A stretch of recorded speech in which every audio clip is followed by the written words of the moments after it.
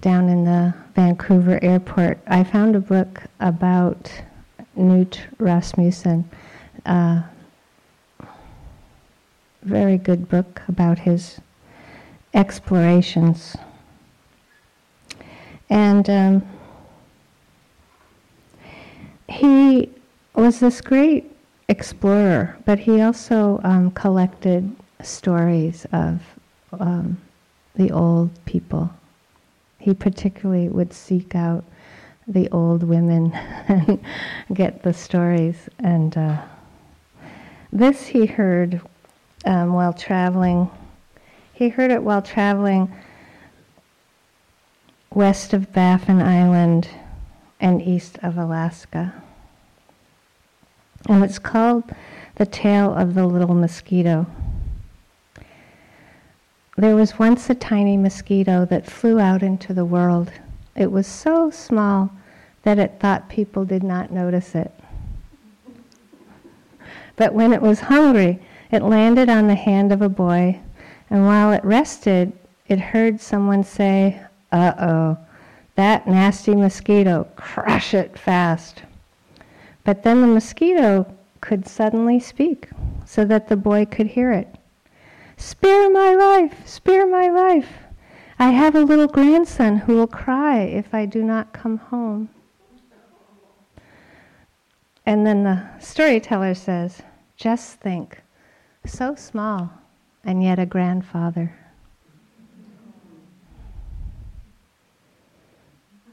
And I just love this story. I love this story so much because it's so easy for us to forget that a mosquito doesn't have relatives, right? You know, and it's like this metta practice is meant to help soften our heart enough so that we get out of our human-centered reality. And I feel like coming back to Hollyhock, the same time of year, I feel like, for example, there's a song sparrow that sings in the bush near where I stay for 30 years. And I know that's not the same song sparrow, but I know it's probably a great-grandchild. And I feel that connection a lot. Like I feel it very deeply. I just bow and I'm so happy, particularly the way the planet's going, that there still are song sparrows. Or that there still are ducks. There's much less, but there's still some. And you know, this is why the planet is the way it is, because we don't get it. We don't get that they're family. They're our family, but that they have families. We're just so cut off. It's very sad.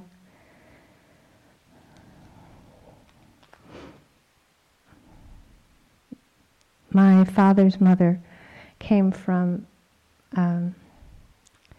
Newfoundland, Morton's Harbor. And I still sometimes will look at the map. I've never been there to see in that time, you know, late 1800s. It was like, it's like, I can't even relate to how remote it is. And I've lived in very remote places. And she always would say to me that I didn't know what snow was. You know, that I could never imagine how much snow she grew up with.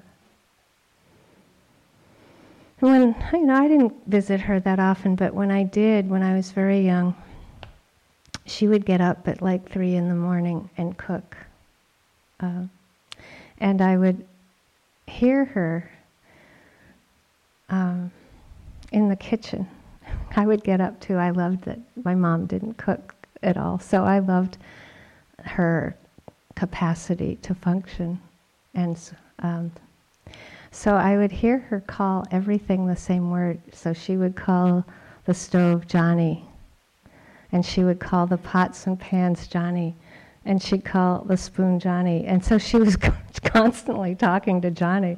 And when I was a kid, I was like, wow, is she crazy? You know, like I was like, whoa. I was old enough to know, wow, this is really strange. But then I just got used to it.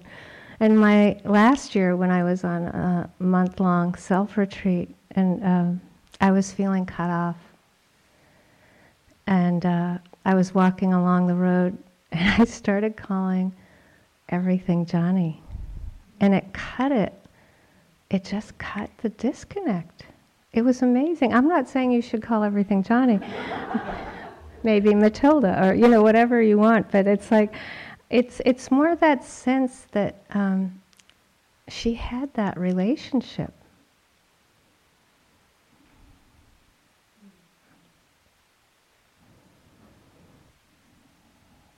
In my retreat, this past time, part of it was a long retreat, so maybe early middle of it. It was a darker time for me, and I started just having the sun. The sun was like this great friend. It was sort of like, for some reason, it was the only thing that reached me at that time, going for walks in the morning. And I think that you'll find when you're here on the retreat that there will be a tree, or a stone, or an eagle, or something that will touch your heart. And we, in the traditional sense of the Metta practice, we call that the benefactor. It's an old-fashioned word, but when we say, you know, cultivate the easiest being or place you can find, that translates into the category that we were taught of benefactor. You know, and it's tricky teaching in a modern culture because that word even sometimes people can't connect with. So the idea behind it is that when I say, you know, you connect, it means that you connect, but something happens in the heart. Like it can just even be very quiet, but it can just be like that's teeniest, tiniest softening. It can be very quiet. I think sometimes we expect such intensity, but it's not necessarily like that.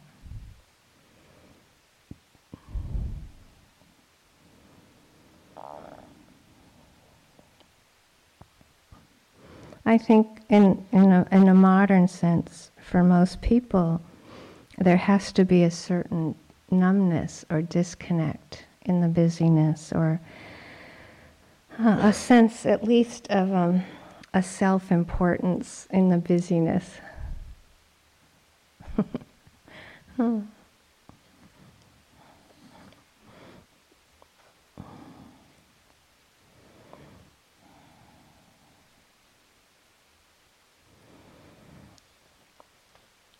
So understanding relationship and how our attention is related to relationship is the basis of both practices, of the Metta practice, the loving kindness practice, and the Vipassana. When you kind of plummet the depths of what that meaning is, it means that we're learning to access a relationship of love and wisdom with anything that appears, that we don't have to banish any part of ourselves or any part of anyone else or any part of the universe, because you have practiced a relationship. So for example, if fear comes up, there isn't that sense, oh, I thought I got rid of that last retreat. It's more like, oh, it might not be, oh boy, my great cousin fear, but it is your great cousin fear, but you know, maybe you want it to be a distant cousin instead of like next door. But whatever, the freedom, these practices are about freedom of choice. And so it has nothing to do with getting rid of anything or getting anything. It's much more how we're relating to the experience. How are we relating to the experience? It doesn't matter what the experience is, pleasant, unpleasant, or neutral.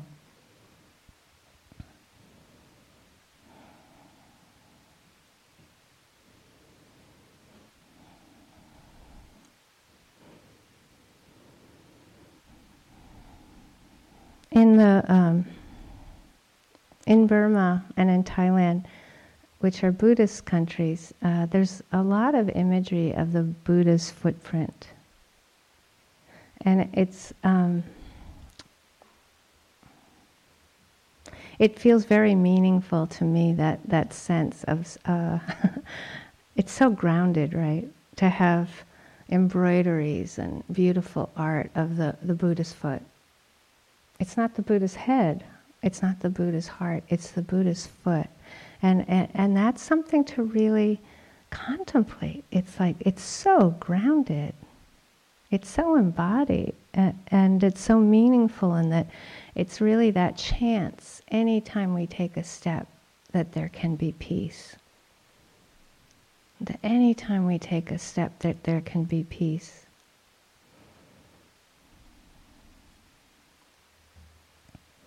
Thich Nhat Hanh, his incredible description of refugees in a boat, and that when anybody panics, everybody can go overboard.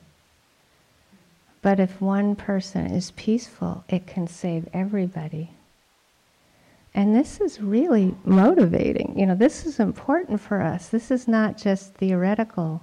This is happening. It's happening. If you're really agitated about something, it's helpful to back off. It's not that there's anything wrong with the agitation. It's much more that you can transform it into something healthy and helpful rather than unhelpful.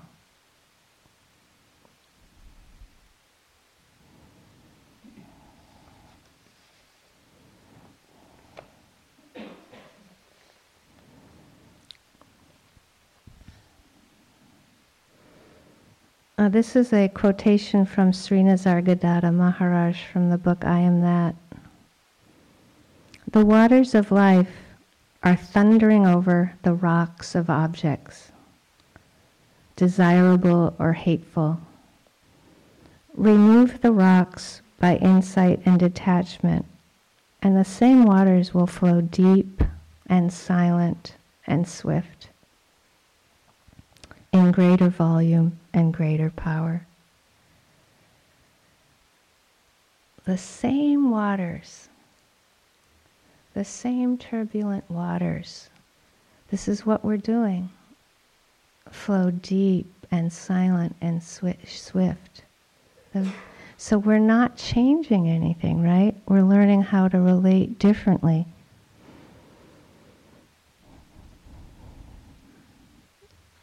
One of my first teachers was named Tongpulu Sayadaw, and right before I met him at the Boston airport, it said that he had spent 33 years in a cave meditating, and he had come out of the cave to come to America. And I was just like, wow, this was 1978, and I couldn't even imagine it, right? Like, I was like, 33 years in a cave. It didn't even compute. Like, wow, okay, great. And I used to bring him his food at this meditation center. He's very quiet. He made us take the bed out of the room because he hadn't lied down for 33 years either. That was startling. Okay, take the bed out. But anyway, whenever I would come in and offer him food, he would say to me, keep your mind like water, not like a rock, but like water. Every time, just keep your mind like water, not like a rock. And that was really helpful.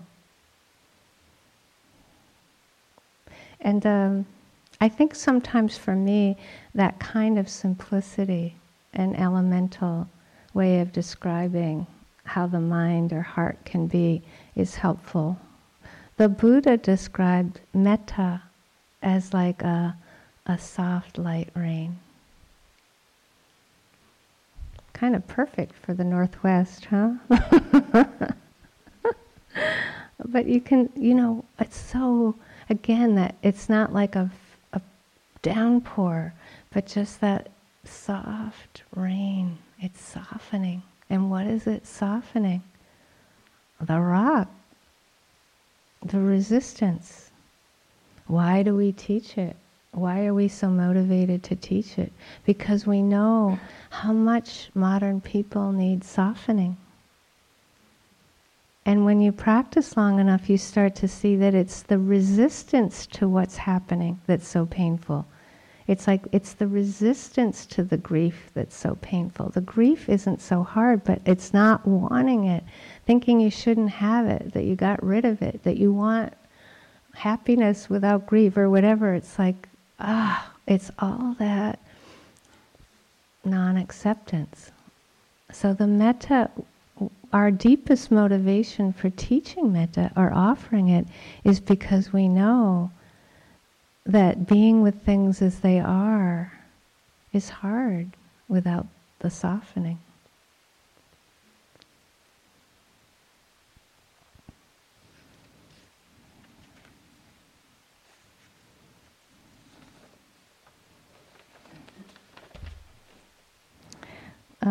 So another way to say that is that resistance is totally okay.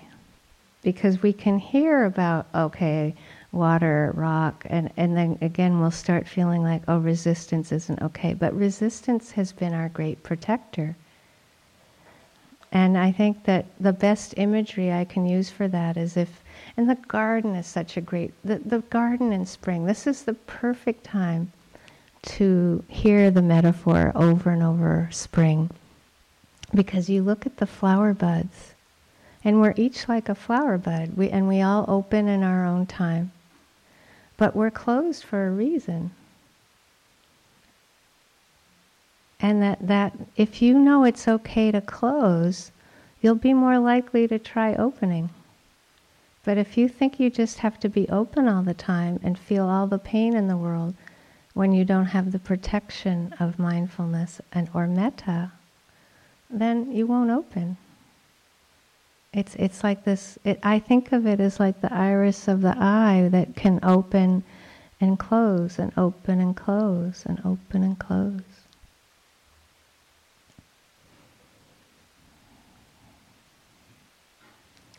So another way to talk about loving kindness or metta is that it's love. It's an unconditional love, but what that means is that it's love infused with wisdom. And whenever we hit the conditional love, it usually means that we're not accepting something painful. And if you look at, and this is where the wisdom comes in, because the wisdom tells us that life is pain and pleasure and neutral. And I love coming up here again because you see, maybe you like eagles, but you don't like ants, right? Like there's that sense of looking outside of ourselves. You look at who you might already judge as somebody here that you don't like, and it's not based on anything, nothing. And you look at people that you might like, and then you talk to them at the end, and you're like, wow. I don't like this person, right? Like we're just nuts. We have all these ideas about people, and it's not based on anything. But inside, there's this idea that somebody's more pleasurable, somebody's more painful, and somebody's more neutral. Same with animals. And it's like that's our job, is to start noticing that we can have these preferences, but that that the judgment hurts if you believe it.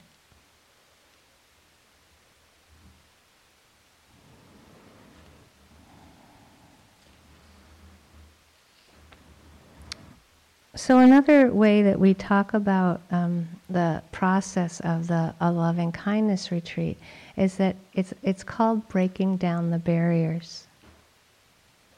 And sometimes ourselves will be the difficult person.